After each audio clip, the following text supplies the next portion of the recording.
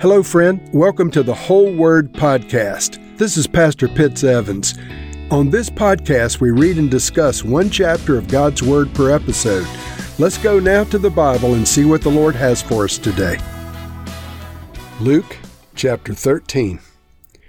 Now there were some present at that time who told Jesus about the Galileans whose blood Pilate had mixed with their sacrifices. Jesus answered, "Do you think that these Galileans were worse sinners than all the other Galileans because they suffered this way? I tell you, no. But unless you repent, you too will all perish. Or those 18 who died when the tower in Siloam fell on them, do you think they were more guilty than all the others living in Jerusalem? I tell you, they were not. But unless you repent, you too will all perish." Then he told this parable. A man had a fig tree growing in his vineyard, and he went to look for fruit on it, but he didn't find any. So he said to the man who took care of the vineyard, "For 3 years now, I've been coming to look for fruit on this fig tree, and I haven't found any. So cut it down. Why should it use up the soil?" "Sir," the man replied, "leave it alone for 1 more year, and I'll dig around it and fertilize it. If it bears fruit next year, fine. If not, then let's cut it down." On a Sabbath, Jesus was teaching in one of the synagogues, and a woman was there who had been crippled by a spirit for 18 years. She was bent over and could not straighten up at all. When Jesus saw her, he called her forward and said to her, "Woman, you are set free from your infirmity." Then he put his hands on her, and immediately she straightened up and praised God. Indignant because Jesus had healed on the Sabbath, the synagogue leader said to the people, "There are 6 days for work, so come and be healed on those days, but not on the Sabbath." The Lord Jesus answered him, "You hypocrites! Doesn't each of you on the Sabbath untie your ox or donkey from a stall and lead it out to give it water? Then should not this woman, who is a daughter of Abraham, who Satan has kept bound for 18 long years, be set free on the Sabbath day from what bound her?" When he said this, all of his opponents were humiliated, but the people were delighted with all of the wonderful things he was saying and doing. Then Jesus asked, "What is the kingdom of God like? What shall I compare it to? It is like a mustard seed which a man took and planted in his garden. It grew and became a tree, and the birds perched in its branches." Again he asked, "What shall I compare the kingdom of God to? It is like yeast that a woman took and mixed into about 60 pounds of flour until it worked its way all through the dough." Then Jesus went through the towns and villages, teaching as he made his way to Jerusalem. Someone asked him, "Lord, are only a few people going to be saved?"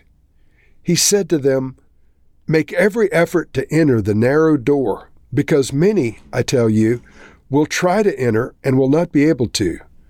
Once the owner of the house gets up and closes the door, you will stand outside knocking and pleading, 'Sir, open the door for us.'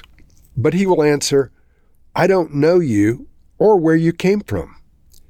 Then you will say, 'We ate and drank with you, and you taught in our streets.' But he will reply, 'I don't know you or where you come from. Away from me, all of you evildoers.' There will be weeping there and gnashing of teeth when you see Abraham, Isaac, and Jacob and all of the prophets in the kingdom of God, but you yourselves will be thrown out. People will come from the east and the west, and the north and the south, and will take their places at the feast in the kingdom of God. Indeed, there are those who are last now who will be first, and first who will be last." At that time, some Pharisees came to Jesus, and they said to him, "Leave this place and go somewhere else. Herod wants to kill you." He replied, "Go tell that fox, I will keep on driving out demons and healing people today and tomorrow, and on the 3rd day I will reach my goal. In any case, I must press on today and tomorrow and the next day, for surely no prophet can die outside of Jerusalem. Jerusalem, Jerusalem, you who killed the prophets and stoned those sent to you. How often I have longed to gather your children together as a hen gathers her chicks under her wings, and you were not willing. Look, your house is left to you desolate. I tell you, you will not see me again until you say, Blessed is he who comes in the name of the Lord. In this chapter, Jesus encountered a woman in one of the synagogues who had been crippled, and he attributed her illness to a spirit. And then he said that Satan had kept the woman bound, in referring to her illness. Now, I don't believe that the teaching of Jesus is that every sickness is connected to a demon. But there are many healings in the Gospels, often of deaf and dumb people who had spirits of deafness and dumbness. But this was a crippled woman, and apparently Jesus attributed her affliction to a demon. On verse 10, it says, On the Sabbath, Jesus was teaching in one of the synagogues, and a woman was there who had been crippled by a spirit for 18 years. That's very definitive. Jesus observed that there was a spirit, and obviously it wasn't a good spirit. It was an evil spirit that had caused her illness, her being crippled for 18 years. He went on to say she was bent over and could not straighten up at all. And when Jesus saw her, he called her forward and said to her, Woman, you are set free from your infirmity. Then he put his hands on her, and immediately she straightened up and praised God. Now notice he didn't say anything to the demon. He didn't call to the demon, at least according to the text. He didn't have any interaction with the demon, and yet he attributed this illness to a demon. The method that he used was he laid his hands on the woman, and she was able to straighten up. And he spoke the words, Woman, you're set free from your infirmity. So Jesus did not use a cookie-cutter approach to every demon or every illness. This was a special case. He had the discernment of the Holy Spirit to know how to proceed. But he brought healing to the woman and set her free from this spirit of infirmity. And it goes on to say that the religious leaders were offended. In verse 14, indignant because Jesus had healed on the Sabbath, the synagogue leader said to the people, There are 6 days for work, so come and be healed on those days, but not on the Sabbath. And Jesus answered him, You hypocrites! Doesn't each of you on the Sabbath untie your ox or donkey from the stall and lead it out to give it water? Then should not this woman, a daughter of Abraham, whom Satan has bound for 18 years, be set free on the Sabbath from what bound her? So notice, first of all, that the woman was afflicted by a spirit, and then he says specifically that Satan had caused her illness. And they were offended that Jesus would set her free on the Sabbath, but he was setting her free from demonic bondage, from the enslavement that Satan had applied to her life. These were not just first century conditions. These were conditions that occur today. And there are spirits of infirmity and evil spirits that affect people today. In our culture in the U.S., we don't often see people manifesting demons, but I have seen demons manifest in people in the U.S. and certainly in third world situations. But if it's in the Gospels, it's in the world. And there's nothing in the Scriptures that say Satan retired from the field of battle. The Scriptures just say that Jesus has given us authority over evil spirits and over the devil by virtue of what he did with the cross. And so if someone's suffering from some illness or another, or being crippled or whatever, of course we should pray for their healing, but there might be some demonic involvement, and you need to be open to the Lord showing you that this is a spiritual thing, and that spirit has to be dealt with in some capacity, because just as Satan bound people in the days that Jesus walked the earth, Satan assuredly binds people today. And so just to wrap this up, I don't believe every illness is connected to a demon, but I believe some illnesses are, according to the Scriptures.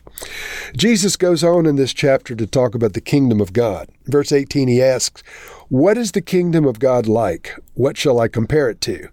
And then he says he would compare it to a mustard seed, which a man took and planted in his garden, and it grew and became a tree, and the birds perched in its branches. And so in comparing it to a mustard seed, The kingdom of God comes in seed form and then grows and begins to permeate the life of the believer, and that believer shares, and the kingdom continues to grow.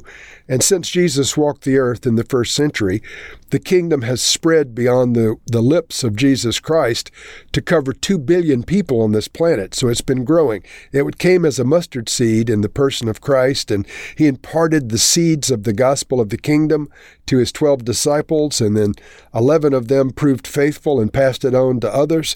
And then today, there are 2 billion people like me that have received the gospel of the kingdom as it spread down through the generations. Making this same comparison in verse 20, he said, "Again, what shall I compare the kingdom of God to? It is like yeast that a woman took and mixed into about 60 pounds of flour until it had worked all through the dough." And so the kingdom of God is still permeating the earth. It will ultimately result in the return of Jesus Christ, but we still live in the days when the kingdom is permeating the population of this planet. And our job as citizens of the kingdom of God is to help facilitate the spread of the gospel of the kingdom. And there's a passage at the end of this chapter where Jesus laments for his Jewish people. Remember, Jesus was the Jewish Messiah and the Messiah for all men, but he was born a Jew, he lived a Jew, and he died as a Jew. So in verse 34, he's lamenting over Jerusalem. "Jerusalem, Jerusalem, you who killed the prophets and stoned those sent to you, how often I have longed to gather your children together as a hen gathers her chicks under her wings, but you were not willing." And then he says, "I tell you, you will not see me again until you say, 'Blessed is he who comes in the name of the Lord.'" And so we don't know whether this is a precondition for the return of the Lord, that certain number of Jews in Jerusalem will say, "Blessed is he who comes in the name of the Lord," or this will occur after the coming of the Lord, along the same period of time. But either way, Lord, we pray that your Jewish people would say Jesus is blessed because he comes in the name of the Lord. May your Jewish people in Jerusalem, those who have rejected the gospel down through the years, recognize that Jesus is both the Messiah for Jews and Gentiles alike. Lord, we pray that they would indeed say that you're blessed. They would recognize that you came in fulfillment of their scriptures and that you're coming again. And so, Lord, we pray that they would be ready for the return of Jesus Christ, and we would be ready for the return of Jesus Christ. Amen.